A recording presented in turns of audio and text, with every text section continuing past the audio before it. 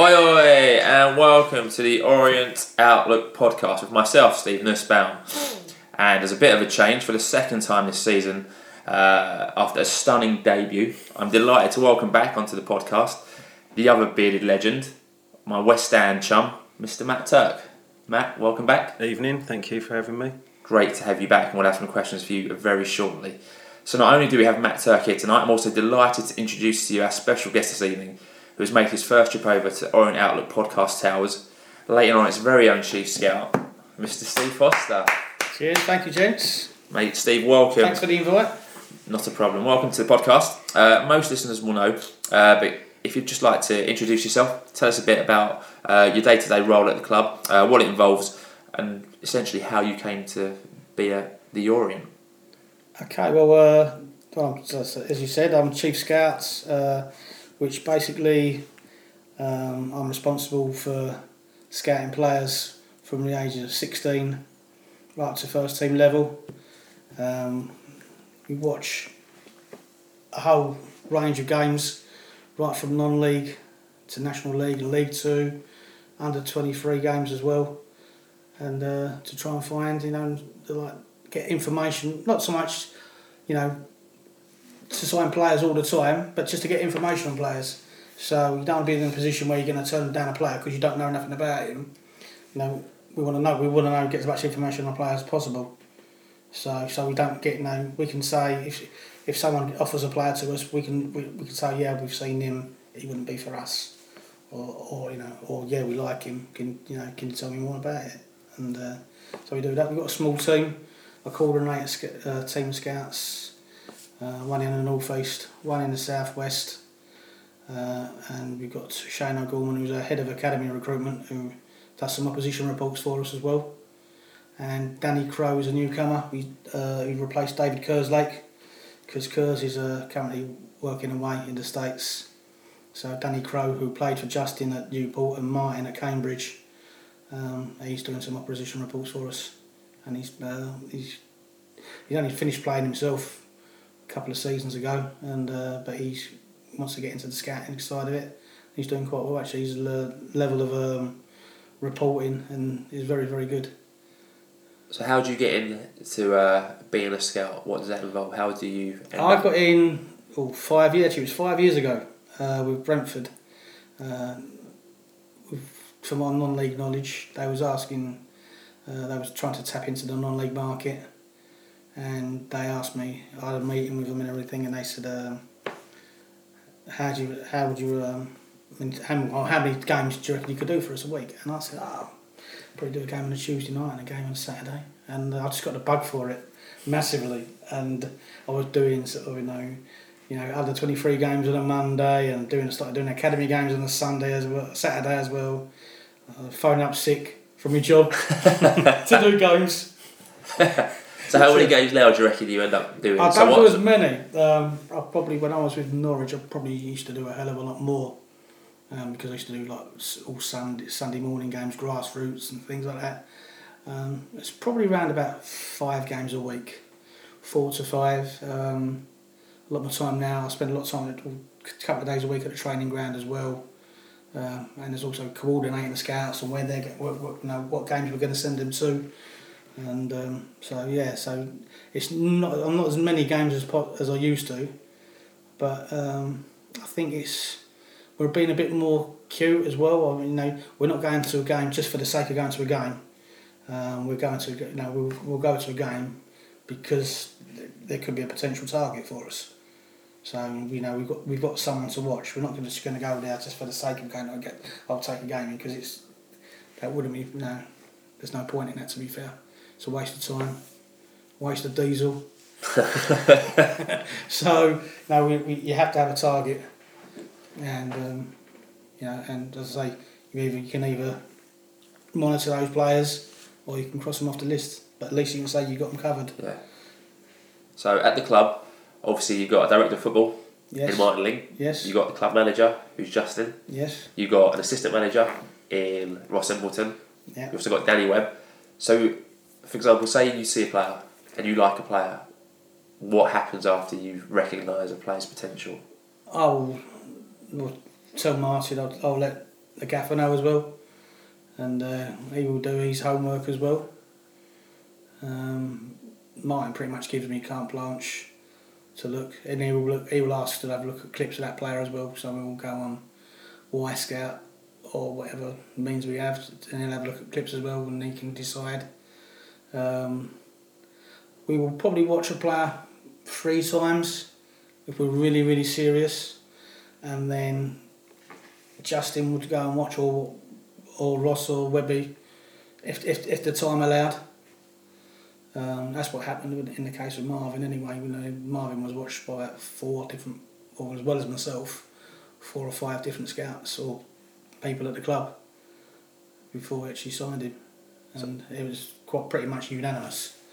So obviously you get quite a lot of questions about Marvin to come. So when you go to the ground, do you have to go covert? So do people go, Steve Foster, that's a Leyton Orient scout, so obviously they're watching, or can you just rock up and sit where you like? We normally put in scout requests just to let people know we know we're going to be turning up.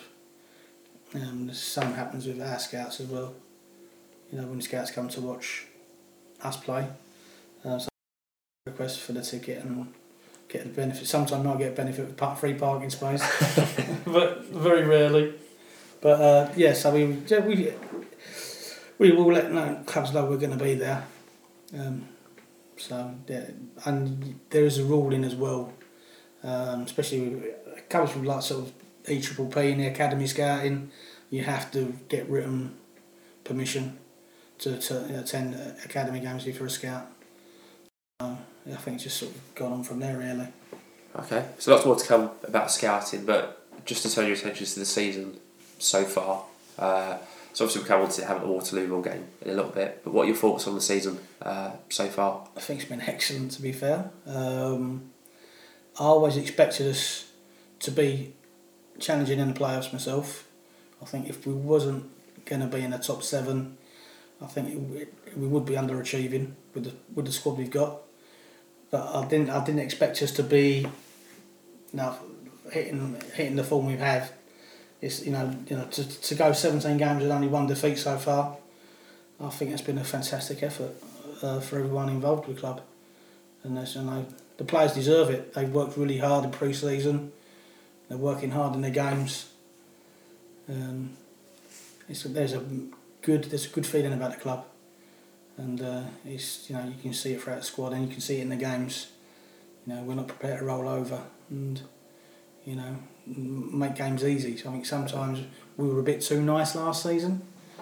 This time we got a bit of not a nasty streak, but there's a will to win and a will to do well, and not people take advantage of us. So yeah, good point. So Matt, you were last on the podcast 7 weeks ago in this very room, episode 151. We just grabbed the point due to a last-minute equaliser away to Halifax. It was quite a positive podcast. We were 10 unbeaten. So fast forward 7 weeks. Now 16 games in, obviously prior to Havant Waterlooville. The unbeaten record is gone. And like Saturday, we were 1 point behind the leaders. So you still impressed with what you've seen this season? Yeah, still impressed. Going well. As I said, still being tough to beat. Obviously, to take the Sutton game out and the FA Cup game, there's no one that's sort of come to us and had an easy game. And away from home, we're a match for anyone in the league anyway.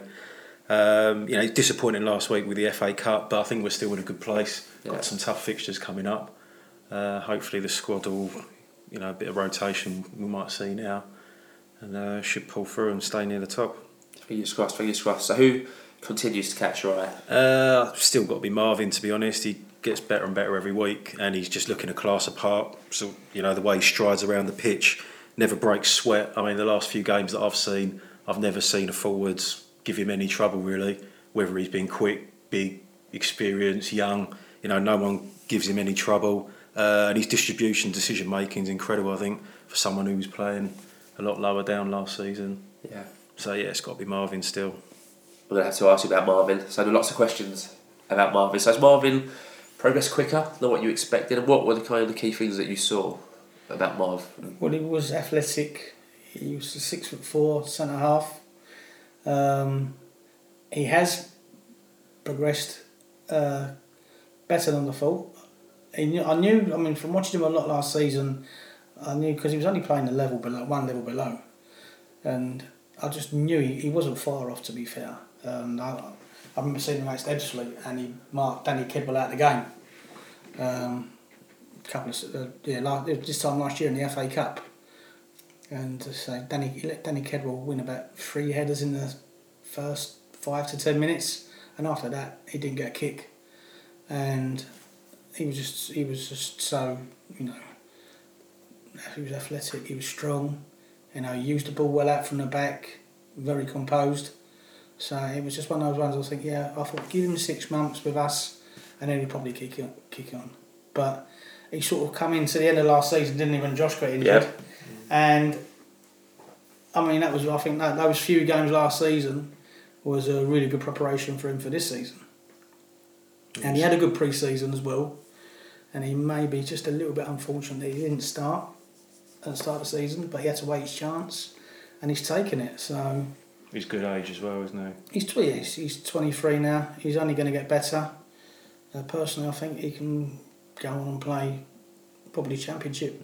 For sure. Yeah, absolutely. I think he will go a long way. He's still got a few things to learn. Yeah, of course. But I know obviously other scouts I speak to in the game, they're all, and guys from much bigger clubs than ours are asking, how's he doing, and so.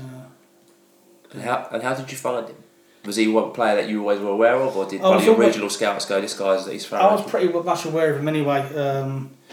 Going back to my days when he was with when he was with Chelmsford, I was probably with Fleetwood or Brentford back then, and he was with Chelmsford, and he came out of Oxford United after his scholarship, and he went straight into Conference South football, which is fantastic. For a 19-year-old lad to get that sort of experience. So before he's come to us, he's played 150 games in the Conference South, not just with Chelmsford, but he went to Concord Rangers and then to East Farrow.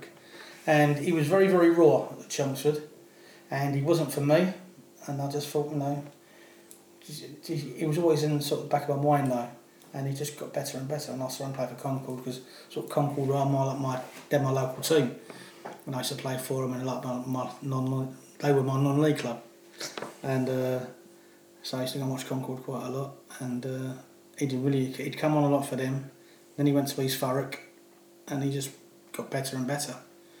So fantastic. And as I said, it was a no-brainer. In the end, it was pretty unanimous after numerous watches by various staff that he was one to go. He was playing part-time football. He was not contracted, so he wasn't going to cost a fee. So yeah, it was an easy one to do, to be fair. I think when we signed him and then sent him back on loan, everyone was like, "Oh well, he's not going to be that great. If he was that great, he'd be in the team," and everyone sort of wrote it off. Oh well, I think it was to help East Farrow. I think it was to smooth it over with East Farrow as well. Mm-hmm. I think because they were still in the FA Trophy at that time, so it would because we don't have a reserve team as such. It was good to send him back there because at least he's playing games. Yeah. He could train with us during the week, probably 3 days a week, and then play 2 games a week with them. So it works both ways, I think. So that was the reason behind it. And obviously Michael Clark went out there as well. So. Brilliant. So not only have you brought Marmalade Pateta to the club or recommended him, we've also, before we started recording, we're talking about Bonne, James Dayton, Craig Clay. So Craig Clay was quite an interesting story. So when you found Clay, you weren't originally supposed to be watching Craig Clay? No, not at all. I was watching when I was working for Norwich, and this was been about 3 years ago, and I was watching Omar Bogle for Grimsby, and I was watching Omar Bogle, who I didn't mind, to be fair, but I normally, when I go to games, if I've got one target, I will try and concentrate on a couple of other players as well. And I remember when I came into the club last summer, I had all these notes. We were looking for a centre midfielder, and I had all these notes on Craig Clay. And I thought he always played at the level he's got out of this league. So, I must have watched him 3 times that season, including the playoffs at Braintree that season. And there was all 3 positive match reports on him. So I managed to find out that there was a chance that he was going to be available because he still had a year to run at Motherwell. But I think there was a chance that we could get him out for free a year early. So we managed to do it. And as I say, I always knew. I know he got a bit of unfair flack last season, but I knew his capabilities as a player, and obviously we're seeing it now. So I think a proper proper pre-season behind him has done him really good, and obviously he's playing in a better team. Yeah. Last season was a bit hit and miss, wasn't it, at times, and the confidence is higher, and there's strength. There is a strength in depth as well. Yeah, absolutely. There are people like Dale Gorman's championing a bit to get games. Charlie's had to miss out a game.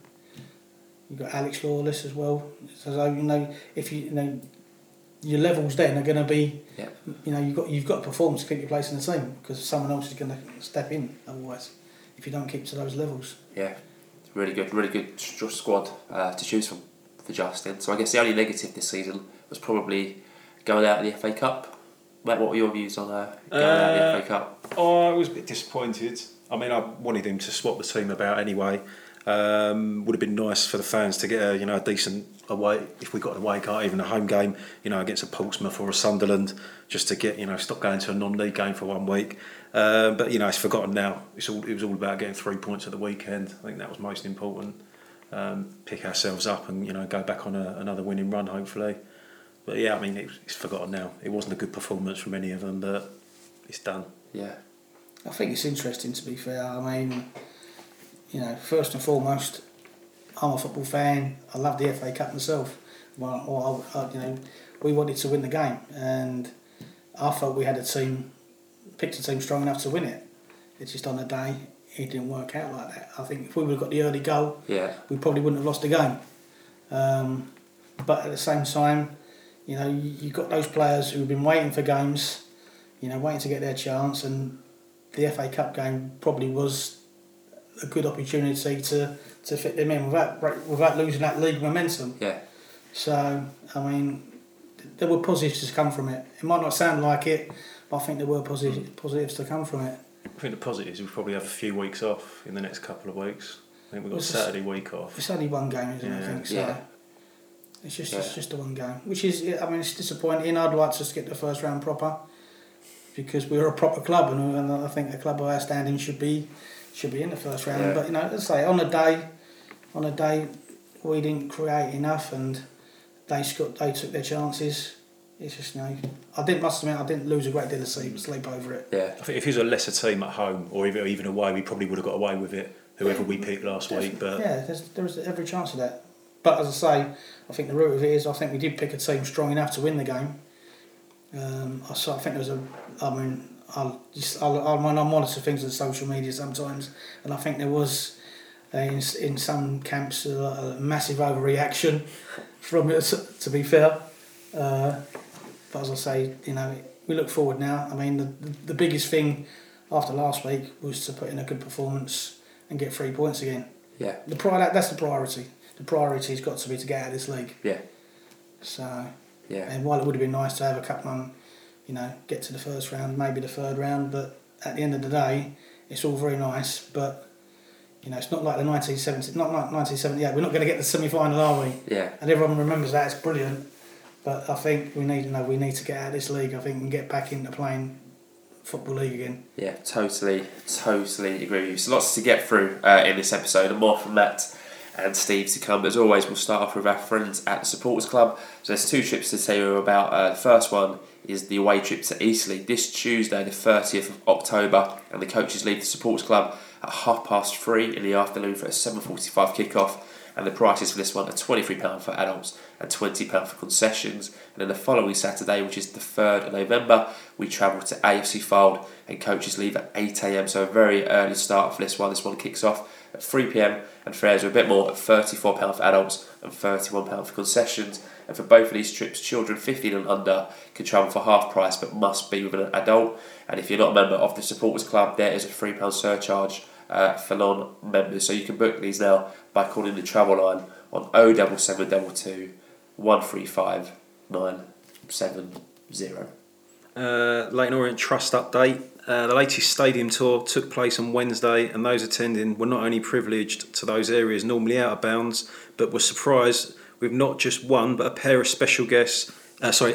Not just one pair of special guests, but a whole team reaching the changing rooms. Goalkeeper Sam Sargent and striker Josh Karoma were waiting to meet the group and happy to answer questions, sign autographs and pose for photos. And later on the tour there was a welcome at the Old East Stand changing room by the cast of the upcoming play The Greater Game. Privileged indeed, and not forgetting a quick chat with our top groundsman Colin James, which made for a most enjoyable 2 hours. Yes, it sounds like another very successful stadium tour. That one on Friday afternoon, a team of students from the Trust's college football programme were selected to play their academy counterparts at the O's training ground. And at the game at the Braille Group Stadium yesterday, we were happy to host staff and volunteers from Guide Dogs UK who were fundraising for this very important charity, whilst also using the occasion to train a couple of their wonderful dogs. Big well done to the Leyton Orient walking team for winning their league. Steve, worth scouting any of those boys? They seem to be smashing it. Anyone caught your eye on it? Yes, I've got my eye on them because in 2.5 years' time I'll be qualified to play for them. And finally, the Trust are pleased to announce that the club will be visiting Homerton and the Whips Cross hospitals once again this Christmas period, as well as working with local food bank Eat or Heat. So another great week from the Trust. It's great to see players, getting down there and helping out. And you said there's a great atmosphere at the training ground, which can only be good for getting those players out in the community. Definitely, yeah. I think it's important to get out in the community, and if we can get out there and get more people interested in the club and what we're doing, more power to it. I think it's very good that Howard does a great job. An amazing job, yeah. It's good to see younger players now like Sargent and Karoma start to take on those responsibilities. Like Karoma now as a first teamer, and if you're a kid on that tour, it must be quite a cool thing to go and meet Josh. So time for a shameless plug now. So our chairman's book, The Challenge Culture, is now available in all good bookshops, as Nigel Travis writes about his career at large and successful organisations, and talks about how the best way for organisations to succeed in today's environment is to embrace challenge and encourage pushback. He covers the worlds of video, quick service restaurants and the purchase of Leyton Orient, peppered with many humorous events that have occurred throughout his career. So you can buy the book today at amazon.co.uk or at your favourite local bookshop, and that's The Challenge Culture by Nigel Travis, the Big T Dog, Big Nige. So make sure you go out and get a copy. I've actually got a copy upstairs that I was given yesterday. So thank you to Paul for getting me a signed copy the other week. That was a nice gift and I look forward to reading it. Received the following email into the Orient Outlook Podcast Towers from Gavin Watt during the week. Yeah. I'm just going to read that out. Yeah. It was, Dear Paul and Steve, on a recent podcast and at the pre-Hartlepool match breakfast, Kent Teague asked if any fans could remember the last time Brisbane Road was sold out as early as October. Well, the date of this Saturday's game against Havant Waterlooville, the 27th of October, which I'll be attending with 2 friends, has jogged my memory. On the 27th of October 1962, when I was 11 years of age, my dear late father took me to see the O's play at home to Spurs during their only season in the old Division 1. This was the era of the great Bill Nicholson team, which included outstanding players such as Danny Blanchflower, Jimmy Greaves, Dave McKay, John White, etc. On that day, we couldn't get into the ground as it was full to capacity of 35,000. Spurs won 5-1 and the rest, as they say, is history. And I wonder if any fans can remember other October sellouts, or do we really have to go back as far as 56 years? Thanks for the wonderful podcast. Best wishes, Gary Watt. No football without the O's. So fantastic email there from Gary Watt. Imagine 35,000 to go and see a league game against Tottenham. I do remember actually going to Brisbane Road when I was about 15 as a boy. Probably got watching Southend, funnily enough, because that was my local team as a kid. I'm sure that could only have been about 10 years ago if you were 15 going to now. Would have been in the 80s. I mean, the 2 big terraces, I remember the 2 terraces. Oh, either side of the goal? Yeah. Beyond 2 terraces behind the goals. I remember standing in one of them, and I think Southend lost 3-0, I think. Really? John Cornwall scored a couple, might have scored 1 or 2. So that's how long ago it was. Good memories. About 30 years ago probably, maybe a bit longer. Good memories. Yeah. So last bit of AOB then, so a very happy 6th anniversary to the bearded legend, which is why he's not here tonight. So congratulations to Paul and Zoe celebrating their 6th wedding anniversary. My favourite wedding story about Paul's wedding is when I was a groomsman and I saw the band come in and they were all trying to figure out this tune, and it was Tijuana Taxi and none of them knew it. And I was like, I can help you on this one. So I conducted their wedding band and got them to do Tirana Taxi as the Happy Bride and Groom came out. So moving on to the week that was, so Coulson Monday, the 22nd of October, and the club announced that the under-18s will face Southend on Thursday the 1st of November in the first round of the FA Youth Cup at the Bray Group Stadium. And tickets for this one are only £5 for adults, £3 for concessions and season ticket holders, and free for under 16s. So come on, you youngos. Just a quick one about that. Any players in the under-18s started to catch your eye now who you feel will be ready to progress? I think Jaden Phillips is one who I see quite a lot come up and scoring goals. I think Shadrach is another player who might have been mentioned quite a lot. Yeah, Shad's has been playing much this season, to be fair. He's played in a few friendlies. He's got a couple of issues because he's from Ireland originally, and even though he's been over from Ireland since he was about 13, he's obviously 17 now, he's never actually had any international clearance. Oh. So when we actually... Let's not talk about him anymore then. Yeah, Shadrach. So when we went to register on his contract, it was found that his clearance, he didn't have any clearance, so we've had to go through all of that. It's taken a very long time. But fingers crossed, we should be getting it through. It's all in the hands of FIFA now, so we should have it, in a matter of weeks, hopefully, so he can start playing in the under-18s again. Oh, fingers crossed then. So yeah, but so Shadrach hasn't been able to play in his cup run as yet. But there's one or two in there. Obviously, we've got lads like Charles Claydon, Hector Cipriano. Lads who've been out and gone on loan and done quite well. So yeah, it's looking interesting. Yeah, exciting times for the under-18s. Yeah, and then at 5 p.m. that day, the club announced that our away game against Boreham Wood on Saturday the 8th of December has been selected for TV coverage by BT Sport, and the match will now kick off at a much earlier time of 12:35. I think that one's not too bad in terms of, doesn't seem like you have to kind of rearrange train tickets or overnight stays. I think that one is probably fine for most of those fans, and good local journey, I'm sure. We'll probably be there supporting. It's the start of Christmas party that day. We'll be able to get the pub earlier, I think, as well. Oh, so what? They've flagged it. They've flagged it. All right. And in the evening, the National League announced that they had new leaders in the average attendance table, and we are top of the league. So we are top of the league, as Orient were announced, with the biggest average attendance in the National League at 4,972, closely followed by Wrexham, Chesterfield, and a massive drop off to Hartlepool in fourth place. So that number is incredible, really. Like, that ground's been rocking pretty much every week all season. It's a fantastic effort, and I say this full marks to the fans, but also full marks to the commercial department who have been getting the word about, and social media and Free beer definitely helps. Yeah. But what a great idea though, like the beer, the donut, sorting out the catering, like it's all, I guess it all full goes hand. I think the exposure that we've got from the sponsorship deal with Dream Team has been really, really good, to be fair. So yeah, I mean, it's great. It's great for the players to play in front of a buzzing crowd every week. So yeah, really good. We met the Dream Team guys yesterday, so Andy, it was great to meet you, and we look forward to having those gentlemen on very soon. Tahui Tuesday, the 23rd, marked the 102nd anniversary of Richard McFadden's death during the Battle of Somme. Least we forget. Yeah, Wednesday 24th of October, it was a quiet day at the club, apart from the stadium tour that we mentioned in the Trust update. So if you were lucky enough to be there, we hope you had a great time. 25th of October was another quiet day as the first pictures of fans in the new fourth kit from Avec started to appear on social media, and the Greater Gamecast was starting to get some great exposure as the play was featured for 2.5 minutes on ITV's London News. Yeah, so starting to get some good, interesting now. The actors were there yesterday in the top, so seems really good. We're off to see it sooner rather than later, so we'll let you know how that pans out. And on Mooney Friday, the 26th of October, it was a 23rd birthday of O's leading striker, Macaulay Bonne. Happy birthday, Macca. And just to put on a Macca, so obviously you see things a bit differently to what we see things. You're a scout. So what are Macca's? Why did you sign Macca? Basically for Orient, or what caught your eye?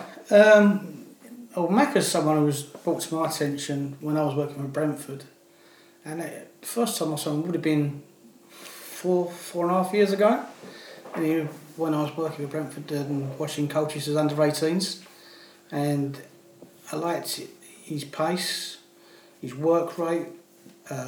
He's quite versatile. He could play anywhere across the front three, really. Even though he's not the biggest, he's very good in the air. And he was just, whenever I watched him, he always impressed me. He scored goals at that level, and he went into the first team. But he never had a proper run, so he had a real stop-start career at Colchester, and he had a couple of loan spells as well. And he was just one of those people.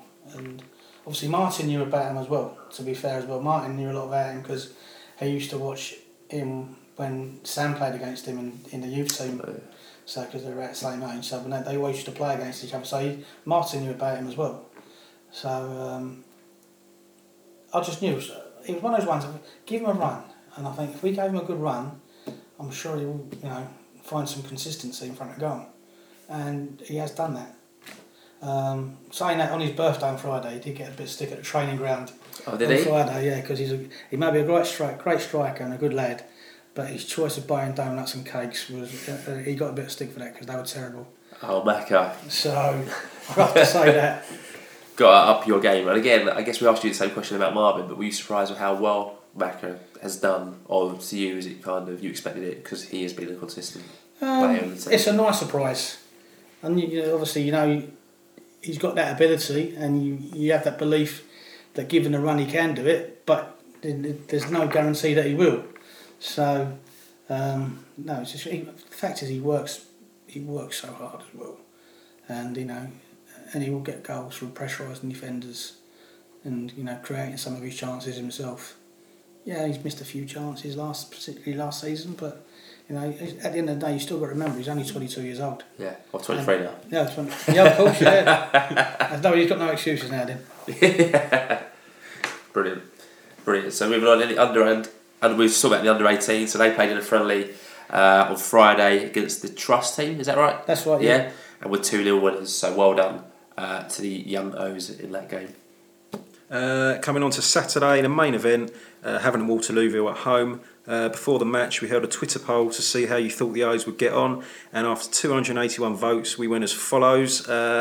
Unanimous decision, 93% thought an Orient win, 2% thought a draw, and 5% strangely thought we'd lose. Thanks for all your votes. Yeah, so a huge overwhelming majority out of 281 thought that Orient would win, so a very confident fan base going into that game. So would they be correct?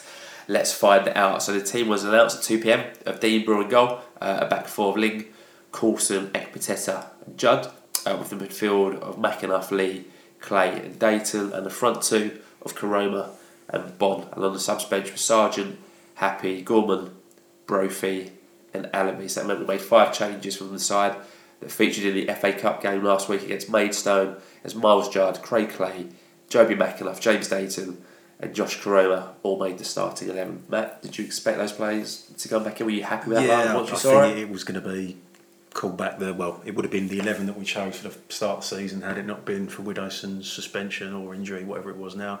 But I think, we had to come back in and needed Karoma up front again for a home game. Yeah, we had a lot of tweets last week about how well Karoma and Bonne work as a pairing, and that Alabi and Bonne maybe build a partnership that hasn't kind of developed yet. Whereas Karoma and Bonne seem to have a very good partnership on and off the pitch. My views, again, perfect team for me. Very happy with that lineup. Good to see Karoma given the nod to start up front. We had quite a few tweets prior to the game, but Alpha2_Omega said perfect, and I see a big win on the cards. So would Alpha be correct? So prior to kick-off, the great game cast were presented to the stadium in a nice little touch by the club, and then the match kicked off with 3rd versus 21st at the Bray Group Stadium, with the O's looking to keep up the pressure on the top two, and Havant and Waterlooville looking for their first win since the 5th of September. So we'll come on to you. You was at Fylde yesterday on the Maidenhead game. Yes. But you've seen the action, so we welcome your views on that one. A decent start to the match from the O's, but with no real chances to talk about really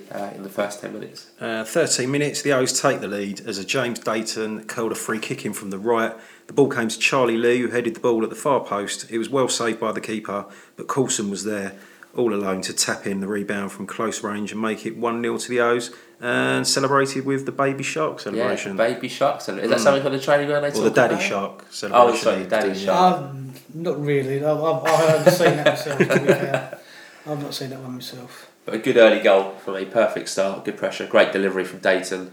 Seems to be finding his form. I think he's fit now, whereas I think early in the season he might have been 100% fit. Good save by their keeper. But I don't know, he could have palmed it. I think you're being very harsh there. But a good tap in for Coulson, and like I was saying before, I thought once we got that early goal, I thought their game plan goes out the window because they had to come us a bit more. Yeah, I think their manager said after that was their plan. Oh, was it? Yeah. To come. But obviously, if we get an early goal against anyone at home, everyone relaxes a little bit. Yes. You don't want to be going late into a game, like the Sutton game, where we're, when it's 0-0, and then you're all, you're set up for a fall really. So yeah, glad to get the early goal, and then if you take your chances, then hopefully have a comfortable afternoon. Yeah, a bit less pressure. Like you said, the fans kind of get into it, and a better atmosphere through the stadium. In the 16th minute, another decent chance for a second as Charlie Lee throw was flicked on by Josh Coulson. Wood for having missed Cooney's clearance, and the ball spun in the air, dropped for Koroma, who kept his eyes on the ball but volleyed wide from a decent position from quite a close area. So lucky there for Josh, kept his eye on the ball, didn't take it off. And just 2 minutes later, we didn't have to wait long for the second, as a McAnuff corner was well met at the near post by Macaulay Bonne, and his header took a deflection and flew into the back of the net and made it 2-0. Yeah, at this point 2-0 up after 18 minutes. Job done. Again, McAnuff, great delivery. Bonne sees it, gets his head to it. So it did take a deflection. I think the BBC had it down as an own goal. I think that's very harsh. Where I was sitting in the West Stand, I thought it was just a good movement. It looked like a free header. I was behind it. I said the highlights this morning, I couldn't see nothing wrong with it. I didn't think the defender got anywhere near it. I'd be very surprised if that goes to an own goal. I'd be amazed because it was on target, and I don't think the deflection really does anything there, that ball. I think that was going in anyway. I don't think it deviated much at all. Yeah, I thought it was a good header. Yeah, so did I. Yeah. But at that point 2-0, when you're thinking this should be done by. Yeah, I mean they hadn't shown much before that, and then after that they're sort of not their heads dropped, but they were never in the game at all. I mean, I said to Paul 2-0 up, I said, this is done. And he looked at me and said, never say that at 2-0. He said, you should know better than anyone. You don't say the game's done at 2-0. Gates said last season, don't. Yeah, we had a good tweet from George Sessions, who said in the 20th minute, this is vintage stuff from the O's. Clay and Ling win it back. Lee and McAnuff combined via Bonne before the captain curls over, and Orient look irresistible so far. And like George said, every player was playing really well. Clay and Lee were just completely solid in the middle. McAnuff was playing some great passes. Bonne was and Koroma up front were running ragged, and the defence were looking solid. It was a real good opening 20 minutes for the O's. And the next 19 minutes saw Orient completely in control of the game. Nice passing, moving, a few minor chances, and then in the 39th minute, Charlie Lee intercepted a short pass on the halfway line, ran at the Havant Waterlooville defence, kept running with no challenge, and pulled the trigger from roughly 30 yards with pace. And it took an almighty swerve past the keeper, hit the net, and 3-0. I think that everyone knew it was pretty much game over for them. Yeah, job done. Great hit from Charlie Lee. Superb hit, and the ball took a lovely swerve, beat the keeper. All his own making. And Charlie Lee having a fantastic season at that point. Yeah, it is game over. Quick question for you: when you're at another ground, are you consistently checking updates for Orient, or because obviously you have to be watching players? I do quite. Because I was doing an opposition report yesterday, and you've got to be a bit more concentrated. Yeah, I wasn't doing it as much yesterday, and then sometimes if I'm just watching a player, sometimes I'll have my headphones on and listen to Dave Victor. Right. Sometimes as a rule, and there's been times when I've been punching the air and cheering and nothing's happened. And I look like the village idiot, people start sitting moving away from me. So yesterday I was sort of concentrating more, but my phone was in my pocket and kept vibrating all the time with all the tweet updates. I bet. So yeah. I bet. But Charlie Lee seems like quite the character on the training ground. Seems like a funny bloke. Good player. Player. He's a good character. Sort of player you want in and around the dressing room and the club. And just say he's a good player as well. He's played at a good level as well. Championship, League One, quite consistently. So worthwhile member of the squad. Yeah, absolutely proving his worth after quite an unlucky season last season with injury. 42nd minute, a free kick in a dangerous position was hit over the bar by Caroma. I thought Caroma was having a very good game. I thought he was doing really well, pulling the defenders out, holding up well for Bonne, and they were really kind of having trouble with Caroma's movement. I thought. 44th minute, Stock crosses into the area. Lewis makes a run in and heads over from close range when he should have done better. I think that was pretty much their only foray into a half in the first half. A small amount of injury time was played, and half-time whistle goes with us leading 3-0. Yeah, so for me, a really kind of sensational first half of football. Clearly quite up front, easily kind of dealing with everything they're giving us at the back, and they couldn't deal with us. And they offered very little, so really happy. And it's not often that we sit at half-time completely relaxed, 3-0 up, and thinking this game's done. So it was a nice feeling at half-time. Attendance was given 5,043, with 224 from Havant, which I was surprised at that, to be honest. Yeah, not bad. I didn't think the crowd would be that big yesterday. No, that's good. I suppose because they've just been promoted. I suppose coming to a proper league ground and a big club, it's a big day out. I suppose so. I'm surprised. I'm surprised to an extent, but then again, I'm not. So I think a lot of this. I think coming to our club is going to be a big day out for a lot of clubs, isn't it? It'd be a highlight for most of those clubs. Yeah, definitely. I think to come. So second half kicked off, no subs for the O's, so Justin keeping it as it was, and in the 49th minute was a good chance for 4-0 as James Dayton got through, poked it at goal, which their keeper tipped wide, but randomly no corner was given. I mean, it was a blatant save. 52nd minute, Josh Corona beats his man again, cuts the ball back for Dayton, and Dudzinski saves again. And it went for a corner. Yeah, well pronounced there, Mr. Yeah, I know, she left his name out. I did leave his name out there, 57th minute, Craig Clay, who was completely controlling the midfield, put in Bonne, passing to his path. Bonne, at a very tight angle, managed to get a strike away, which beat the keeper, but struck the inside of the post. I thought that was unlucky. I thought that was good. I thought that was that one. Yeah. I thought that was probably the hardest chance of the game there, and he done really well. Bonne, you could see he's buzzing, just confidence was all around him. Thought he was really unlucky there. Unlucky Macaulay. 60th minute, it was 4-0. Bonne bags his second of the game, following a great move as he nutmegs his opponent, passes to Clay, who does the same to play Macarin, who drilled it in at the near post. Round off a superb move. Yeah, so at the time I didn't actually realise the nutmegs were happening. Because obviously we sit in the south stand, we just thought it was a good goal and a good finish. But when you watch it back on telly, it was a brilliant goal. I mean, that's Barca. That's all over Sky Sports probably for the nutmegs and the finish. Yeah. No, Bonne done well to sort of scoop it round for the first one. Yeah.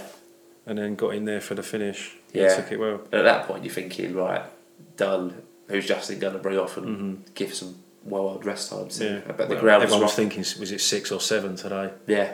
And the ground was rocking, like really good atmosphere. It was just nice, and again, you could just kind of sit there and go, right, 3 points here. And obviously, we were waiting to get updates to see whether we'd go top of the league at that point. And in the 66th minute, I guess a forced first substitution, the Sam Ling went down and came off through injury. So he came off, and James Brophy came on, and Brophy went to left back. And Miles Judd, who was also having a very good game, went to right back. Judd was terrific on yesterday. Judd really good, really tenacious. And it just shows you James Brophy, who would have been probably most people's first name on the team list in August, comes off the bench now, and we're sitting here going, what a great sub to play, and plays a left back, No, absolutely. Was there any update on Ling? Do we know if he's... I think he's going to be okay. I think he's going to be okay. Probably precautionary, but he'll be resting today, tomorrow.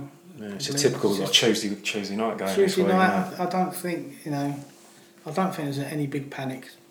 I haven't heard anything anyway. So yeah, good to hear. Good to hear. We've said obviously Joe is suspended for one more game. Joe's got one more game to go. Yeah. So we've obviously got Miles, who will obviously play, and it's whether Sam could come back, or do you play Brophy at left back, or is there someone else who can you can play Brophy at left back. Obviously, I'm pretty sure Lawrence has played. George made his name at left back, didn't he, with Wolves? Yeah, good point. Happy, yeah. So do left back. A few options. He could switch Juddy there, and Alex Lawless can play right back as well. So a few options. There are a few options, yeah. Yeah, really good to see. 73rd minute, another sub as Charlie Lee came off for Dale Gorman. I thought Lee had done really well today. Probably being game managed more than anything else. He was so comfortable for him yesterday. He was sort of waltzing around. Same with like Marvin, all of them. I mean, we just looked a class above them all over the pitch. And that they were never really in the game. It was pretty, it was very comfortable. Yeah. 82nd minute, Miles Judd.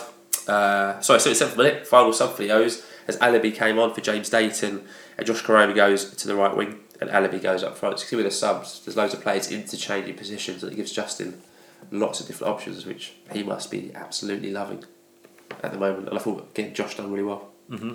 Yeah, he had a good game. Really strong. 82nd minute, Miles Judd wins the ball back after losing it. He finds Craig Clay and he picks out Karoma, who runs at the defender, plays a perfect ball to Bonne, who had time and space, but his low effort's tame and straight at the keeper. Good opportunity for the hat-trick there. I think he'll be very disappointed they didn't put that one away. Yeah, I think he was thinking about celebrating before he'd even hit the ball there. Yeah, probably. But not much else happened after this, really. 3 minutes of added time were played, and the full-time whistle goes as Orient win the game 4-0, and rocking all over the world blares out over the Braille Group Stadium sound system to leave the host fans going home a very happy bunch. Justin Edinburgh after the game said, "I'm pleased with the performance. It was a positive start. We always looked a threat and we were worthy of the win. We spoke during the week and did a lot of work at the training ground and the players responded. If we'd got a couple more, it would have been justified, but credit to Havant because they kept going and never gave up for their manager. They gave everything they had until the end, but I felt that we were a very good unit today and moved the ball well and always looked decisive in the final third. We were on the front foot, and every game we play here, nothing else is on our mind other than win. Once you get the early goal, it gives you the opportunity to have more calmness and you can dictate the play a bit more with your passing. And Karoma and Macaulay, when they play together, they're always looking a threat." Yeah, so good words there from Justin. I guess a bit of insight, because you obviously have dealings with Justin. What's Justin like? So what has he done since he come in, and why has he been so successful, do you think, at Orient? He knows what he wants. First and foremost, he's very decisive. He makes a decision, he'll stick to it. And he's a good character as well. Though he's a good man manager. I think the players respond to it well to him. He doesn't mind a laugh and a joke, and I think that's good. You can see there is he likes a bit of banter around the place, and Mickey taking and all that. So it's all pretty good. But obviously once you get out on the pitch, it's and in the training ground, it's pretty much serious after that. But but there's as I say, there's a good mix, and I say he's I enjoy working for him. To be fair, I think so he knows what he wants. He knows the level, which is very, very important. And I say it's just good. I think he's made us more direct. I think we get the ball quicker, forward a lot quicker now. At times, I think before under Steve, sometimes we used to play A bit slow. A bit too slow, and teams can pick you off. But I think for this league, he knows what's needed in this league, and I think we still play good football. Don't get me wrong, but we get the football forward in their half quicker, and we play the football in their half. So, and as I say, with the players that we've got, Joby, Dates, you can't say we're not a good footballing side. Absolutely. So absolutely. But, it's about playing in the right areas. Long may it continue. Yeah. Long may it continue, Justin. We trust. So that win, coupled with draws for Salford and a last-minute equaliser for Chesterfield against Wrexham, mean that the O's have climbed up to first in the National League, as we have now played 17 games, won 10, drawn 6, lost 1, with a goal difference of plus 23. That's a fantastic goal difference, best goal difference in the division. 36 points, but it's very tight at the top. So we're just 1 point ahead of Salford and Wrexham, who are in second and third, and just 2 points ahead of Solihull in the fourth. I think 4 points ahead of Field. So that's very congested. Like we normally said at this point, there's only like 2 or 3 pulling away at this point, but I thought Solihull very tight. Fall away after their start, but they just keep winning. But it's 4 points between top and 7th. Yeah, so it's very tight. So it's good in a way because it keeps the pressure on. So you have to stay focused all the time. You can't allow any complacency. You get a hiccup, and it says it's proved. You get a hiccup, you drop down to third. Yeah, in the space of a game, it can all we completely change. We only drew. Yeah, we only drew and dropped down to third. I think it's good that Salford have dropped points in their last couple of home games, because I was a couple of weeks ago worried at their form. Thought they were going to win next 10 on the bounce, and we literally couldn't afford to make a mistake. So thankfully they've dropped a couple of points. It's going to happen over the course of the season. All teams will drop points. You're saying we're only just over a third away through the season, and as great as it is to be where we are at the moment, you've still got to keep churning the results out. Yeah. And games come thick and fast, don't they? So, like you said, we could be sitting here next Sunday talking about 2 losses, and we could be. I don't think we will be. Hopefully, we could be like 7th or 8th in the league, and it could look very different. Hopefully, it won't though. So the bearded legend isn't here, although we do have another bearded legend, so good representation this evening, Matt. So Paul said this game was never in doubt. Right from the first whistle, we were at them, pressing all the time, keeping the ball well when we had possession, good movement. This game had everything you would look for from a side looking to get promoted, but I have to say Havant are possibly the worst team we've seen at home. I'll probably agree with that. Yeah, probably this season. Yeah, they, even the teams that come and they've not got great quality players, they're normally tough to play against. Sutton you can take out, they were tough to play against, but they've got like some ex-league players, but they didn't put any tackles in, they didn't press us, they didn't really do anything. Marv, their guy up front, the big guy, Kim Pemba, Marvin was just strolling around. It was just easy for him. In the pocket. Yeah. In the pocket. Paul went on to say, decent crowd today, and we made noise, which is important. Add to that, results elsewhere were favourable. We're now top of the league, but it's only the end of October, so still a long way to go. Anything else that you'd like to add from yesterday? I think that's covered it. I think, Judd, as people saying on social media, will come to it. Judd had a good game. I think they all had a good game. They all did their job. I thought we'd get a couple more, to be honest. We were a little bit wasteful in the second half, but 4-0 was job done. It was a comfortable afternoon. Yeah, can't complain for me. Thought it was a really good performance actually. Thought as soon as the first goal went in, it was pretty straightforward. We were never going to be in trouble. Good to see Bonne get a double. There was a lot of criticism for Bonne actually last week on the poddy, with even a few suggestions of dropping him. So well done to Macca. Charlie Lee, fantastic goal. Craig Clay, I thought was great. We'll come on to it in the tweets. A lot of love out there for Craig Clay, as well as Josh, who I thought was very good, and Miles Judd, whose tenacity is superb. A couple of times where he's winning balls he shouldn't be winning, and then driving the team forward. And as a fan, you just love to see that. In all fairness, I thought everyone on the pitch, like you've done their job really well. 4-0 home win, top of the league. What more can you ask for, really? So I guess from that 4-time whistle win, you've obviously the 6-0 win where you were. yes, And then obviously punch in the air when you hear the final result. that was it was very comfortable actually. It was good. So it's just, it's, to be fair, it's more than a job. There's a lot of pride. When we lose games, your Saturday night's not as pleasant, to be fair. And when you win games, you're buzzing, and you become a fan. There's no other way about it. You become a fan, and all our guys are the same. Like the other scouts. When I'm finding out, and I talk to them and they text me during the game. Oh yes, and all that. Yeah. So it's brilliant. Brilliant. So loads and loads of views after the match on social media. So thank you for sending them in. And these are all tweets that came into Orient Outlook. And just because we read them doesn't mean we agree. We read them for balance. So let's try and go around the table then, so we're not just hearing my voice. So I'll start. We'll go this way. Alan BR 40292092 says, to paraphrase a former Prime Minister, crisis, what crisis? The goals are flowing again and the O's are back. Wonderful. At Essex Biz, great to bounce back from last week's disappointment. To a man, every player on the pitch played their part in a great team performance. 2 very important away games coming up. At Matty LOFC Evans, top of the league. Excellent performance from all. Need to keep the momentum to Eastleigh and Fylde. Very promising. Yeah, so we'll come on to Eastleigh and Fylde a little bit. At Record Blue App, this is a very good performance against a poor side. Good to kill the game off nice and early, and good to see Bonne back on the score sheet. Roll on Tuesday night at Eastleigh. Is it Willow Gaffer? Yeah. Said, match of complete ease against a side that train twice a week. Never in doubt from the whistle. Craig Clay absolutely outstanding. Covered every blade of grass and produced lots of quality on the ball. Top of the league, so can't ask for any more. We've got one from a Stato here. Stato, yeah. At Matt Bristow, after his brace today, at Macaulay Bonne has now been involved in a goal every 116 minutes this season, compared to 153 minutes last season. # prolific. Yeah, that fantastic find there. Brilliant. At Big Ads LOFC says, we were excellent throughout. Havant were by far the worst team we have played, but we remained professional and produced good passages and good finishing. I guess Justin would be quite happy with that. We haven't taken our foot off the gas. We haven't got complacent. So many times do you see teams who should be rolling over teams lose by the odd goal because they just get complacent and rock out thinking they're going to lose it. So really good to see that.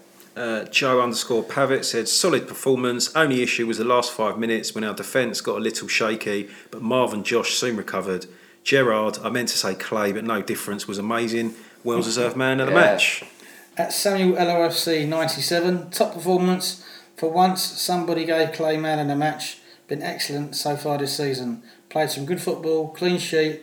Jaddy was also excellent at left back. Yeah, Sasha J. Wolves is a great performance from the O's, especially Lee, Judd and Clay, who deserved his man of the match. Great to keep a clean sheet as well. Shane Macker couldn't get his hat-trick. Thought the ref should have got his book out sooner, but not bad compared to most we see in this league. Yeah, I mean, we're not talking about the ref, so on the basis of that... There literally wasn't a bad tackle in the whole game. I think one guy got booked in the second half for bringing...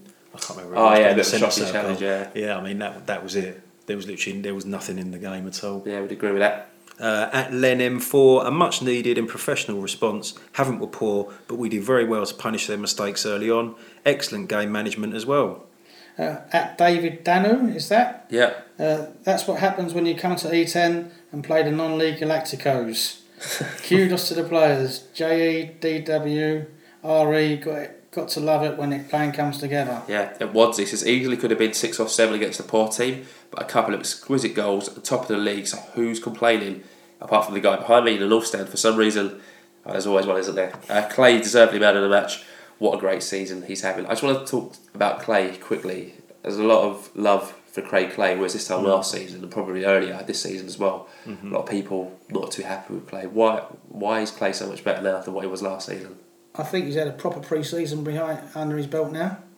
I think when he first came to the club, I think he had a newspaper interview with George Sessions last week. I think he alluded to it when he bought a flat and they had troubles going through with it. You know what it's like, moving house and going through mortgages and all that, and probably his mind wasn't on the football as much as it should have been sometimes. So and also second half of last season, he had a virus and he never really recovered from that properly, and he was back in the team playing.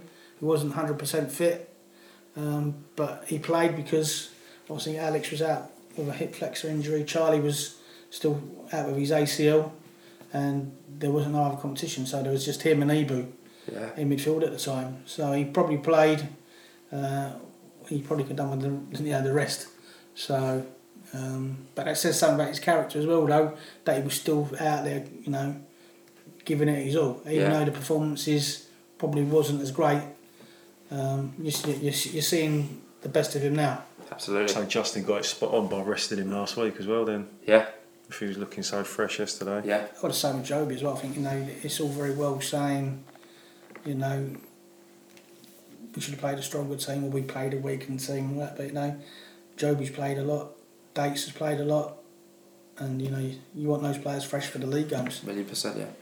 Joby was still chasing down in front of the West Ham where I was in when we were 4-0 up in the last minute, chasing their right back down, and we were just saying what you're doing, chill He's out. fantastic professional. I must say that he did manage to take a shot that went right over the North Stand roof. So well done to Joby. It's not rugby, back of someone's garden, smashed it very nice. Yeah.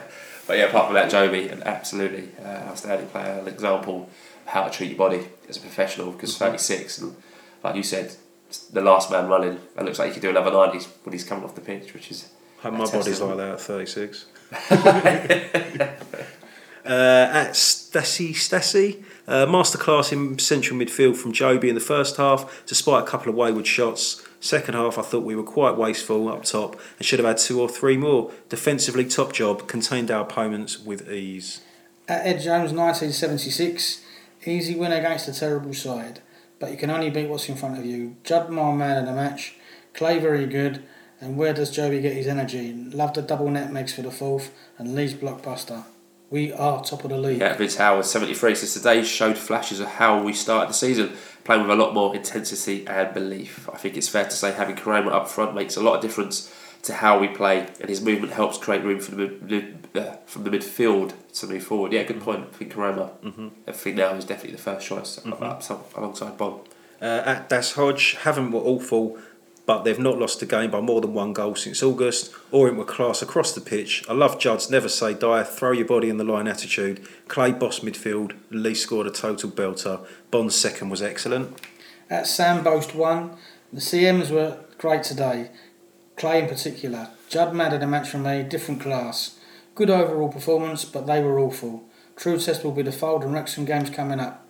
Fair play to their keeper, top saves, but some great goals, clean sheet and top of the league. Yeah, Les Arcade 52 says, I know this sounds ridiculous after scoring 4, but we could and should have had 8 on another day. Our inconsistency in front of goal might cost us. So an interesting one there. There's a few tweets that I saw, not really many that came to us, but saying that they felt we should have scored more. I'm quite happy to take the 4. We got the 4th quite early in the second half. I thought we would have get a few more, but 4-0 was enough. And we've got the best goal difference, so I mean, what more can they do? Yeah. Scored the most and conceded the least. I think Rex conceded the least, but agree. We've got the good goal difference, so there's not really much more they can do.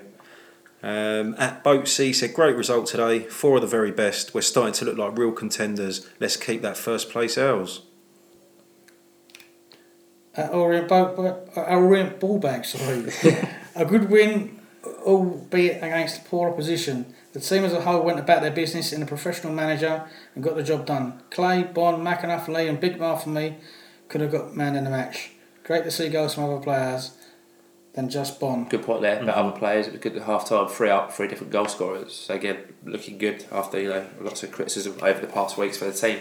At Leyton _Ears says, a great performance built on partnerships. Marv and Josh, Lee and Clay, Karoma and Macca. That's been the difference this year. Settled pairings all over the pitch. Clay especially was immense. At Leighton's Finest 73 said, thought Joby McAnuff and Craig Clay was superb today. Clay just shaded man of the match, and Bonds will say no more. People wanted him dropped, but he silenced them with 2 goals today. Overall, great performance from every O's player. At Gorillas 1985, if Colesberg digged Saturdays, then today was that day. 4-0 win, a clean sheet, showboating, pass and move with confidence and top of the league. Rolled on Eastleigh and the rest of the league. We are staying tops till the end of the season. Yeah, we hope so. Seems like a lot of people well up for Eastleigh. I reckon we'll take quite a lot down there. Ian Tutton says, football's a different game when playing on grass. The ball doesn't behave like a beach ball like it did at Maidstone, and you can tackle properly. The only cloud for me is failure to take chances. The goal difference could be crucial with tough games coming up on Tuesday at Eastleigh. At Only One Team said, nice to walk away from the ground with nothing to moan about. Yes, we should have scored more, but we never really looked in trouble today. Results went our way too, so we jumped to the top with 3 points and a clean sheet. Job done. At Jamie Strite, honestly, I can't judge how good we were going by the quality of the opposition. I thought we were good and poor in parts, with our finishing and decision making in the final third lacking throughout the game. Clay was excellent and a great goal from Lee. Bigger test next Saturday. Interesting tweet there from Jamie. But it will be a bigger test next Saturday. I haven't watched them yesterday, but I think we're more than up for it, to be fair. Yeah, we'll come on to that shortly. Alan Gollage says, a great win. Clay outstanding with Lee not far behind. If you control midfield the way they did, we will win. 2 excellent strikes from Macca, top of the league. What an excellent afternoon. The only downside was Sam limping off. Hope he is okay for Tuesday. At Rayleigh Dave, great passion and spirit by every player, superb pressing from the off, never gave Havant a chance to get into the match, approach personified by Judd and Clay was immense, has proved me very wrong. Yeah. At Kevin Cowland, fantastic complete performance from an O side that's going places. Clay thoroughly deserved man of the match, he was immense. No accident, we're top of the league, only 1 defeat in 17 tells its own story. Squad is strong, hope we can win league and avoid playoff lottery. Yeah, me too. And the final word this week goes to at TCW0102, who's done a bit of maths calculation for us. He says, played 17 for 36 points, which equals a 2.29 points per game. If you times that by 46, you'll end up on 105 points. And last season the league was won with 92 points. # curb your enthusiasm, which is also a great TV show. I think if you time the top 3, we'd all have 100 points though, wouldn't we? So we'd all be there or thereabouts. I think we'll tail off. I can't see. That would It's be a not bit gonna, unkind. I mean, I remember 2 seasons ago, Tranmere got 95, finished second. So 4 years ago, was it 5 years ago now? We broke our club record. 86 points I think we finished on, and that would any other season out of League One you'd be in the Championship, but Wolves broke their record, so it didn't break through. Boo! Get out! Get out of my house! But fingers crossed it doesn't come to that. We will see. So let us know if you agree or disagree with any of those tweets by emailing us at orientoutlook@outlook.com or by tweeting us at Orient Outlook. And apologies if we weren't able to read your tweet. There were loads yesterday. So thank you for sending those in to us, as you did. Into the prediction league, top of the table with 16 points is Ian, Manny, Rennie, John, at Pills the Doughman and at Stephen Orient. 15 points Tony Antonio, and then on 14 points you got Eastside Orient, Mark Shepherd _79 and Whitey 1997 LOFC. And as always, thanks for all your predictions. Yes, that's following the game where there were quite a few correct predictions. We had quite a lot come in, so just a bit of a well done to Noreen _Telfer, Big Ads LOFC, Daniels 9119, Ian Malay, Rene John McNoby, Les OK52, Essex Biz and Barry Twin, who got the scoreline right and also got 2 scorers. But an extra kudos to at Stephen Orient and Frankie AK Hurst, who got 4-0 and 3 scorers, so got 6 points. So a massive well done to you. So moving on into today, the 28th of October, Craig Clay was named in the non-league papers team of the day following his performance yesterday against Havant Waterlooville. So well done to Craig. I was surprised Bonne didn't end up in there, and I was also surprised Judd didn't end up in there. Does he really take any note? I mean, who writes that in the non-league paper anyway? They normally have the formations completely right as well. Normally, it's always like a 4-4. I normally just pick whoever scores a goal. 3 today, but yeah, well done to Craig, nonetheless. The ladies' team were in action away to Cambridge United in the first round of the FA Women's National League Cup, and despite going in level at half time, lost the game 3-0. Whilst the development team were in action against Sutton United and lost the game 4-3. So unlucky ladies there. Unlucky to the ladies. So fantasy football update then. So Tolu Sayawara leads the Orient Outlook Podcast Fantasy Football League on 644 points. I'm in 42nd and Paul is in 106th place out of 195 players. This hasn't updated with today's scores. I will definitely be in the top 30. I'm going to ask you as a football scout, do you do fantasy football league? Or someone asked, do you play Football Manager? Which is a serious question. I used to. In the days, I don't get time now, to be fair. What, to play Footy Manager? Football Manager, yeah, and also the fantasy football. I used to do that quite a bit. To be fair, I haven't really got a great deal of interest in the Premier League football now. To be fair, it's just way off the scale now with the money and all that, and I think all the foreigners in the games. I've really lost interest in it, and like when the games were on BT Sport. I've got BT Sport because they show a league. National League, yeah. You know, it's not because of that. And I watch so much football anyway, and I might have a game on, but it's just like I'm not really that fussed, to be fair. And even West Ham were on last time. I'm not a West Ham fan, so I've got a West Ham fan and a Southend follower, and he used to work at Brentford in that season where they done it. Honestly, I've lost complete interest in that. To be fair, like since they moved to the Olympic Stadium. Yeah, I get that. It's not the same club for me, to be fair, and completely understand that. You know, my era was like Billy Bonds and all that. Ian Bishop, players like that. It was great times, but.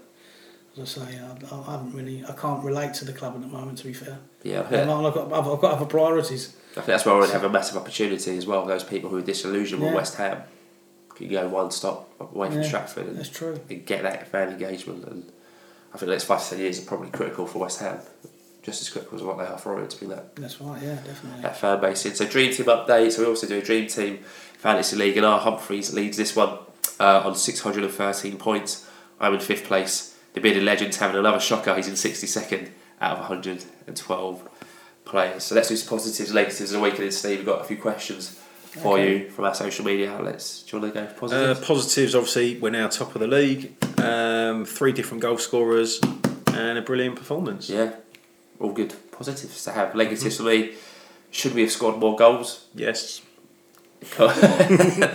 Second one, Sam Lee's injury. So Sam, hope you're okay. And the third one was the lack of fourth kits in the club shop. We got there at 2. They were sold out pretty much every size. So lost opportunity. I know more coming in tomorrow, but could have absolutely cleaned up on the financial front. So Hero of the Week. So following some superb performances, it was time to take a Hero of the Week petition back to Twitter as we nominated Macaulay Bonne, Craig Clay, Miles Judd and Charlie Lee. And then we had 142 votes in about 22 hours. And then 7% voted Charlie Lee, which I thought might have been a bit higher, but then based on other performances you probably understand why. 80% Macaulay Bonne, 24% was Miles Judd, and a clear winner with 51% of the vote was Craig Clay. So I probably agree with that one. this week. Yeah, it's the best game I've seen him have. Yeah, I would say probably his best game in the Orient shirt. I probably agree on that one. So well done to Craig, and thank you for all your votes. Obviously, Steve, we told the world of social media that you were coming. We were inundated with questions. Some we've probably already gone through. So if we have, we'll kind of skip those questions. But Alan Gollage says, are you asked to look for particular players, or do you have your own research and then make recommendations to the management? There's a bit of both, to be fair. Ross and the gaffer will get names put to them sometimes, and then they'll ask if I know anything about them. If I don't, we will try and get them watched. Some of them will be from non-league. We are going pretty heavy in the non-league at the moment, and looking to see what we can get out of there. Mainly because, not necessarily for first team, but we may next season have some sort of form of development group. So there could be a chance with that. Obviously with the young players like Rule Saturiu, we have then and Hector Cipriano and players like that. We can keep hold of them. Whereas like last season we lost Toby Stevenson. He was released because we didn't there wasn't a group for him to go into. I saw he scored, was it 4 or 5 goals the other week? One of those goals was outrageous. He hit the crossbar as well. Yeah, he probably could have had 4. Is he a defender? He's a left back. He's a left back. He's got a hat trick away at Stevenage. I was at the game, and I was having a chat with him, and had a chat with him. He had a chat with his dad after the game, and obviously I'm really pleased for him. Yeah, do well. You want that. You want the best, and then players have left the club since, and rather than turn your back on them, I'd do my best. To help them out whatsoever. And lads, when I took into Brentford, I still talk to their parents sometimes, and and try and help them find clubs and what have you. And they mightn't necessarily be for us, but if I can help them out, still, I'm more than willing to help them out. Still speak to Clarkey every now and then, and Clarkey. Michael Clark. Michael Clark's. He's at Concord, isn't he? He's at Concord. He's gone to Concord, yeah. So. Do all you scouts sort of sit together and you're all sort of roughly watching the same player, or is it all very secret and you don't want to sort of let them know? Reasonably secretive. Like this, actually, there was another scout club. First of all, scout club. Yeah, because you must obviously recognise each other when you get there. There's one that I was expecting to sit on my own at Maidenhead yesterday, but I saw quite an experienced scout, Mel Johnson, who works for QPR now. And then Mel was one of the ones. He used to work for Liverpool. I think he was key in taking, and now he was at QPR as well before. I think he was pretty much key in taking Raheem Sterling to Liverpool. Yeah. Wow. So, and Mel's been around the game a long time now. Works for some big clubs, and so he's a really respected scout, good bloke as well. Cool. Okay. Phil Warman. I think we've already answered this. Was Ekpiteta a chance find when Clark was at East Thurrock, or was he always on the radar? But I think we've kind of... Yeah, that's right. He was always on the radar anyway. Ekpiteta's got a brother who plays football. Was he any good? Yes, he's doing really well at the moment. Marvel. Yeah. Let's get Marvel in. Marvel's at Hungerford Town. Okay. And I've seen him tweet. I don't know much about him. Yeah, he was at Chelmsford with Marvin, and then he went to Bishop Stortford. But he's playing very well, and I think he's getting quite. I've not seen him this season. I think he's getting quite a bit of recognition for Hungerford at the moment. So he's a fullback. So again, it's not really an area. He's a right back. So we got Chuddy and we got Sam. So it's not really an area we were looking for it. To be fair. But there is another one. There is another Ekpiteta. I've got a cousin Calvin as well, a striker. A Calvin Ekpiteta? Yeah. Oh, wow. He's a striker. Wow. So, yeah. That's awesome. Les K says, would you take Ebu back in view of Ebbsfleet problems? We've got quite a lot of questions about Ebbsfleet in terms of who would you look at, or would you look at anyone from Ebbsfleet? Is it hard to say? There's one player I particularly like. I've always rated him, it's Corey Whiteley. But again, it's got to be right for the club. Yeah. It's got to be right for the gaffer, to be fair. So it's just I don't think there's been nothing concrete. There's not something we're it's not been a priority, to be fair. I mean, we scored 4 goals yesterday. So, you know, you got Josh, you know, you got Macca scoring, you got Josh playing well, you got Matt who's chipped in with Matt Holder's chipped in with a couple of goals, and James Alabi. I know a lot of people are sitting on, a lot of people have made their minds up on him, but to be fair to him, he's got an important goal up at Halifax. Last minute, wasn't it? He got an important goal against Maidenhead. He changed the game against Barnet. So he definitely has got it in his locker. And I think we should, you know, just give him that chance to find his feet. Because I say he's definitely got it. He's definitely got it in his locker. And I think sometimes we make decisions on players and managers, and clubs are guilty of it as well. Not just supporters. Clubs do it with managers. They give a manager 4 games of a season and sack him. So I think give players a bit of time and let them find their feet, because you know they can affect the season for us. I've got to say one player who reminds me of that. I was watching the Football League show this morning, and Ollie Palmer scored his 9th goal of the season for Crawley, which has taken him to his best ever goal scoring season already. At Orient. Yeah, I wasn't a fan of him at Orient. 9 goals a season, having enjoyed his best ever season. At Mungo, I don't know if you'll be able to answer this, is asking about budgets in January and ask whether you think we will strengthen or can see us strengthening. We will. I think we will strengthen. I think it all depending if Justin wants us to bring a player in to strengthen. I think we should be in a good position to do that. We are looking. Obviously, because we don't want to sit in our laurels, you know, and let January pass and not, you know, if it gives us a little bit of extra impetus to take into the last few months of the season, then I think we should do it. Yeah, I think we've been lucky with injuries so far, haven't we? It did. I mean, it worked. It worked. We had a good January last season. I'm not saying we're going to bring in as many players, as we did in January. But I think, you know, if it can just give us that little bit extra, that extra 10%, to be where we want to be at the end of the season, then I don't think, you know, it's a case of, you know, it won't be silly. You're not going to be going out and buying championship players and paying them 10k a week or nothing like that. But you know, it will be within our you know, restrictions, and which aren't really such restrictions. But it's just it will be done sensibly.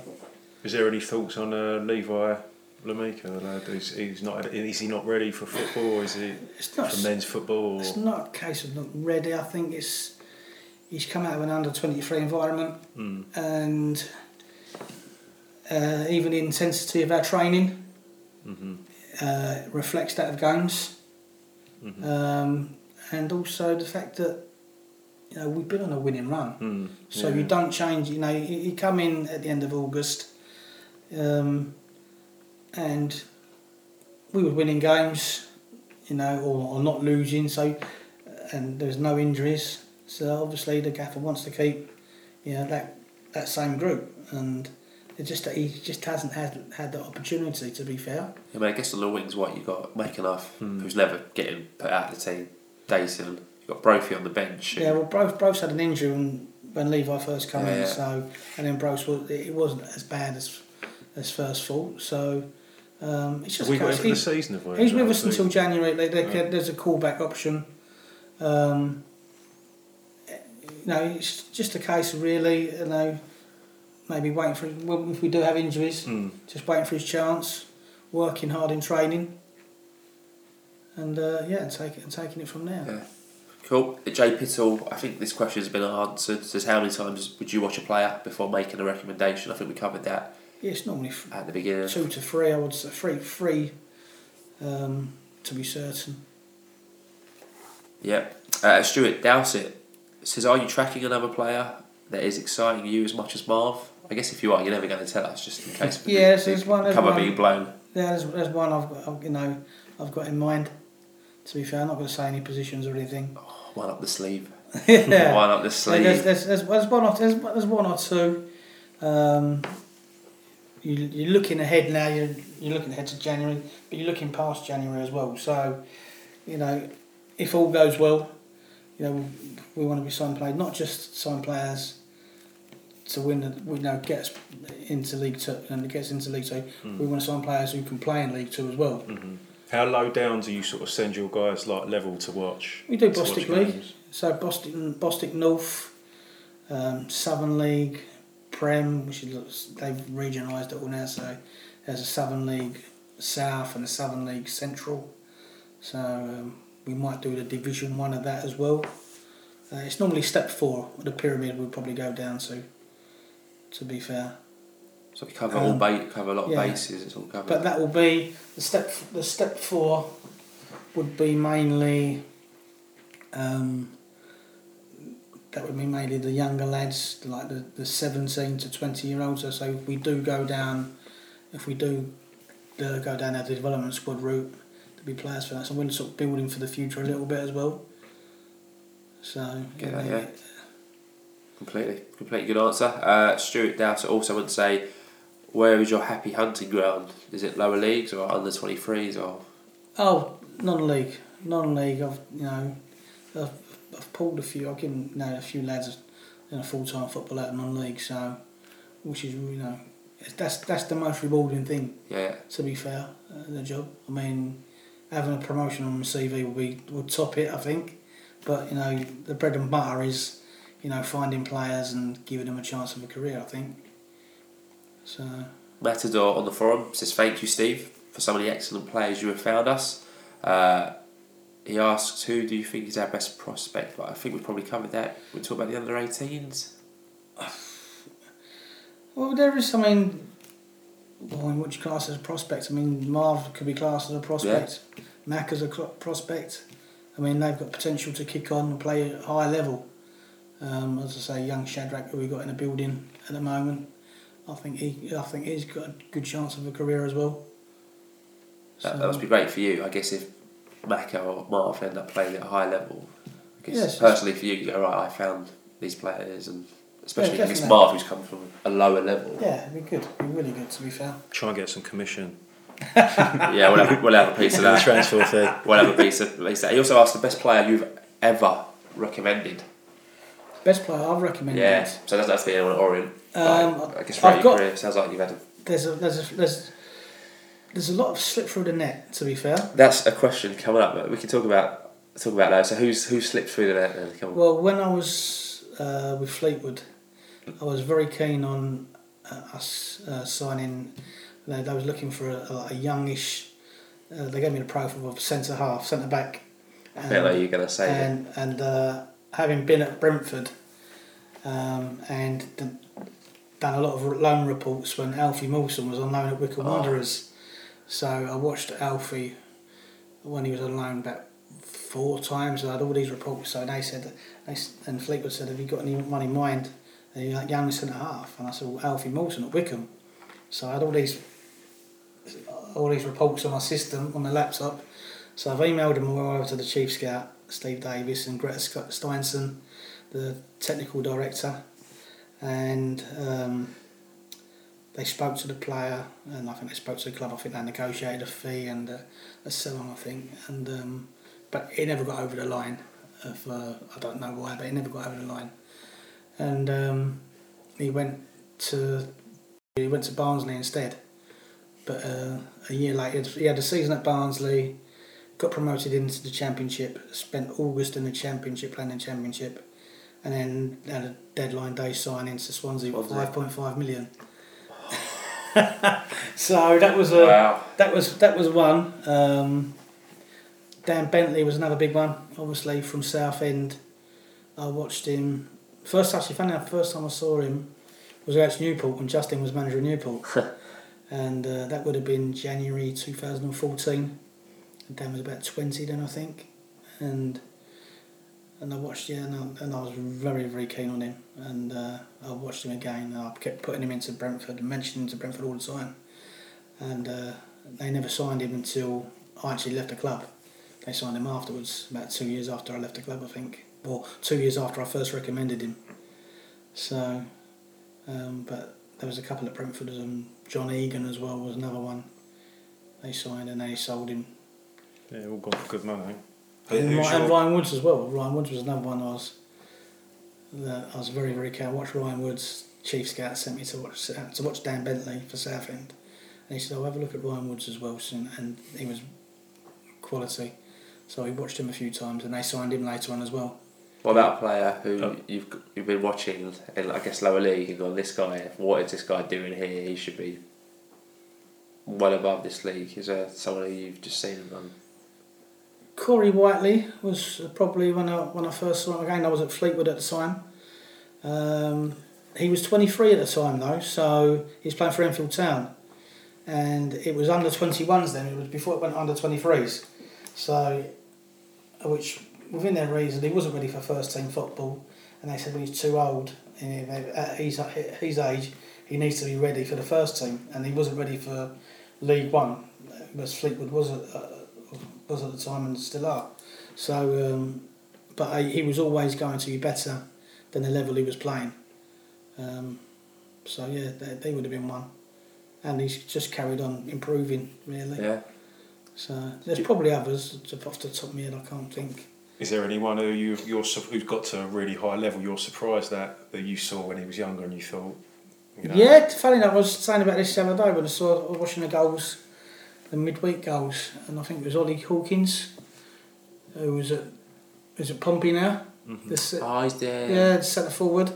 And again, I was at Fleetwood at the time, and they wanted me to watch him before he went to Dagenham. He was at Hemel Hempstead, and wow. So he was strong in the air. He was good in the air, but he was a bit like a beanpole really. He won a hell of a lot on the air. He didn't look very mobile. Wasn't very good on the floor, but he's playing League One football every week now. So I've probably got that wrong. To be fair, it's probably the only one that has bit him in the backside, I think. But well, what I want, that's not bad in terms of. So there's no one who's gone. There's no one playing in the Premier League or anything like that where I've gone. Oh no,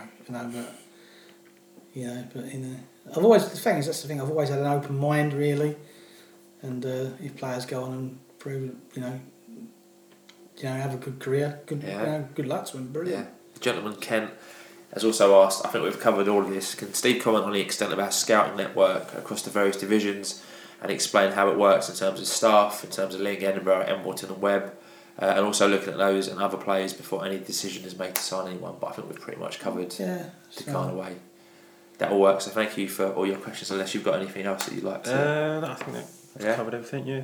Interesting. Cool. Okay, so moving on then to next week's fixtures. It's a busy week on the pitch as the O's have 2 tough away games coming up. So on Tuesday, the 30th of October, we travel to Eastleigh for a National League game. It's been a season of change at Eastleigh, with ex-O Andy Hessenthaler leaving the club to take the manager's role at Dover a couple of weeks ago, but there is an ex-O at the club as Paul McCallum is still there for them. So Eastleigh are 10th in the National League, so they're not doing too badly, and they beat Halifax away 1-0 yesterday, so that'll be quite a difficult match. Mm-hmm. Yeah, I think that'll be tough on Tuesday. I think McCallum will be up for that. I think last year it was a 0-0 border draw. Excuse me, nothing really happened in that game when we took a point. Mm-hmm. Match is followed up with a long trip to high-flying AFC Fylde on Saturday the 2nd of November, in which I'm sure to be a tough game, with Danny Rowe always being a danger man for the home side. Fylde are 6th in the National League on 32 points, only 4 points behind us after an emphatic 6-0 win at Maidenhead yesterday. So you was at the game, Steve? Yes. Tough match for us coming up then on that one. Well, based on 6-0 away with. They're all tough matches. I think Maidenhead probably had a day similar to what you saw with Havant yesterday. I thought Maidenhead were nowhere near as good as I've seen them before, when they've been really well organised, and Alan Devonshire gets them. They're well drilled as a rule. They lost a player on about 23 minutes, straight red card. They was already 1-0 down by then, but I think it was always going to be it was one-way traffic really. Normally when you get players sent off, it normally the team sort of make it harder. Yeah. If anything, they gain strength from it, but they didn't yesterday. And I just thought the movement of Fylde was very good. I thought Danny Rowe, in the role he played yesterday, was excellent. To be fair, more than just a goal scorer, and Yeah, I think it'll be an entertaining game. But having said that, defensively, they wasn't tested yesterday. So it was hard to see. I mean, they were playing it along the back quite comfortably and playing it. No, there wasn't pressure. There wasn't pressure at all. And obviously they will get a game next week. Yeah, I mean, obviously when we went there last season, we beat them. They beat us at our place, so we're going to haven't beaten them this season. Hopefully it's like the Harrogate game where people were a little bit worried, first big test, and then we went there and passed out with flying colours. Yeah. So, I wouldn't be surprised if we went there and won 1-0 again. Fingers crossed. It'll be a tough game. As I say, this league is a very, very tough league. So you can play. You can play a team who's going to be 19th in the league, and you will come a cropper sometimes. Everyone's capable of beating each other. Yeah.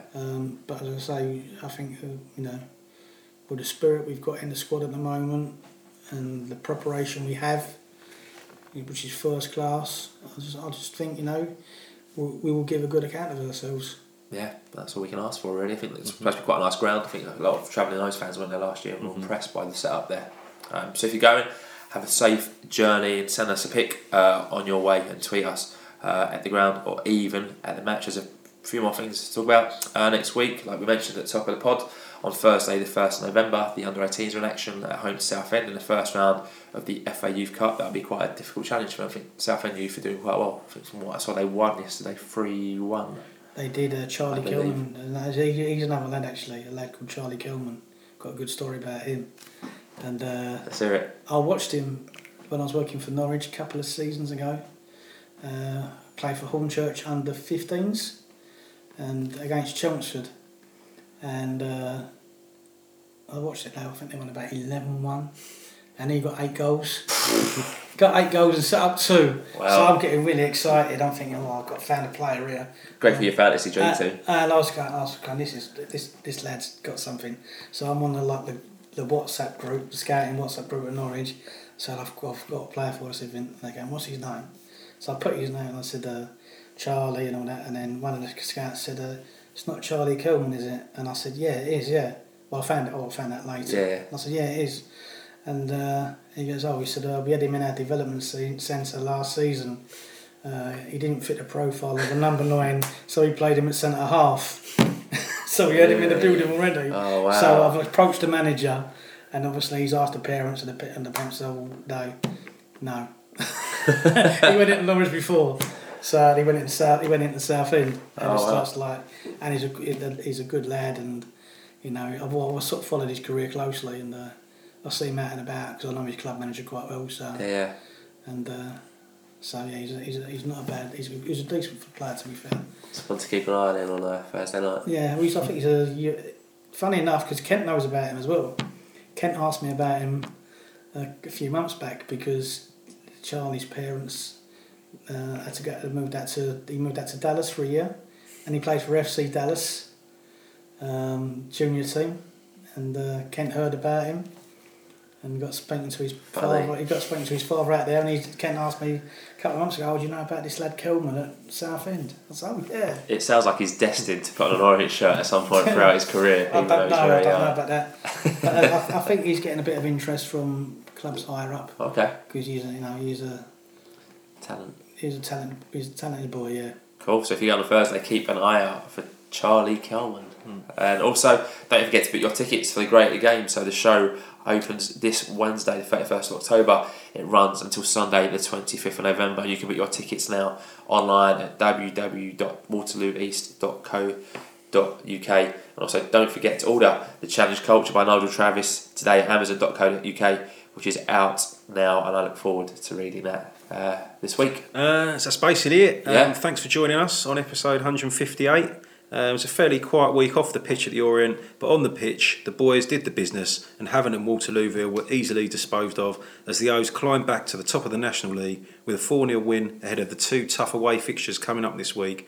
But if we win both this time next week, we'll still be top, so come on you O's. Yes, we'll be back with episode 159 next week with all the info and views that you could ever need. And if you're listening on iTunes, please subscribe, give the podcast a review, stop the pod right now, give it 5 stars and come back to it. And if you're listening on SoundCloud, tune in Stitcher, add us to your favourites, and that way you'll have all the podcasts available as soon as they are uploaded. And if you have an older relative or a loved one who you think will like the podcast, grab their phone and download it for them. And a quick plug, as we always do, to tell you about our discounted mugs now. Only $5, so once they're gone, they're gone. So get them now for Christmas. It's coming up. It's less than 2 months away. Hanukkah's probably 2 months away as well. Once they're gone, they're gone. We haven't got that many left in the building, and they are starting to shift now at £5. So Matt, thank you for coming onto the pod for the second time. Fantastic. Thank you for having me. Mr. Foster, thank you for coming and giving us a fantastic insight into how the scout system Thank works. you much, guys. I enjoyed it. And Tony, I'd love to have you back again soon in January, telling us about what's obviously happened over that transfer window. So thanks for coming down to Orient Outlook Podcast Towers. It's been a long one, an hour 35 minutes. So we look forward to hearing from you. And as always, keep calm, have a great week, and listen to the Orient Outlook Podcast. Up the O's.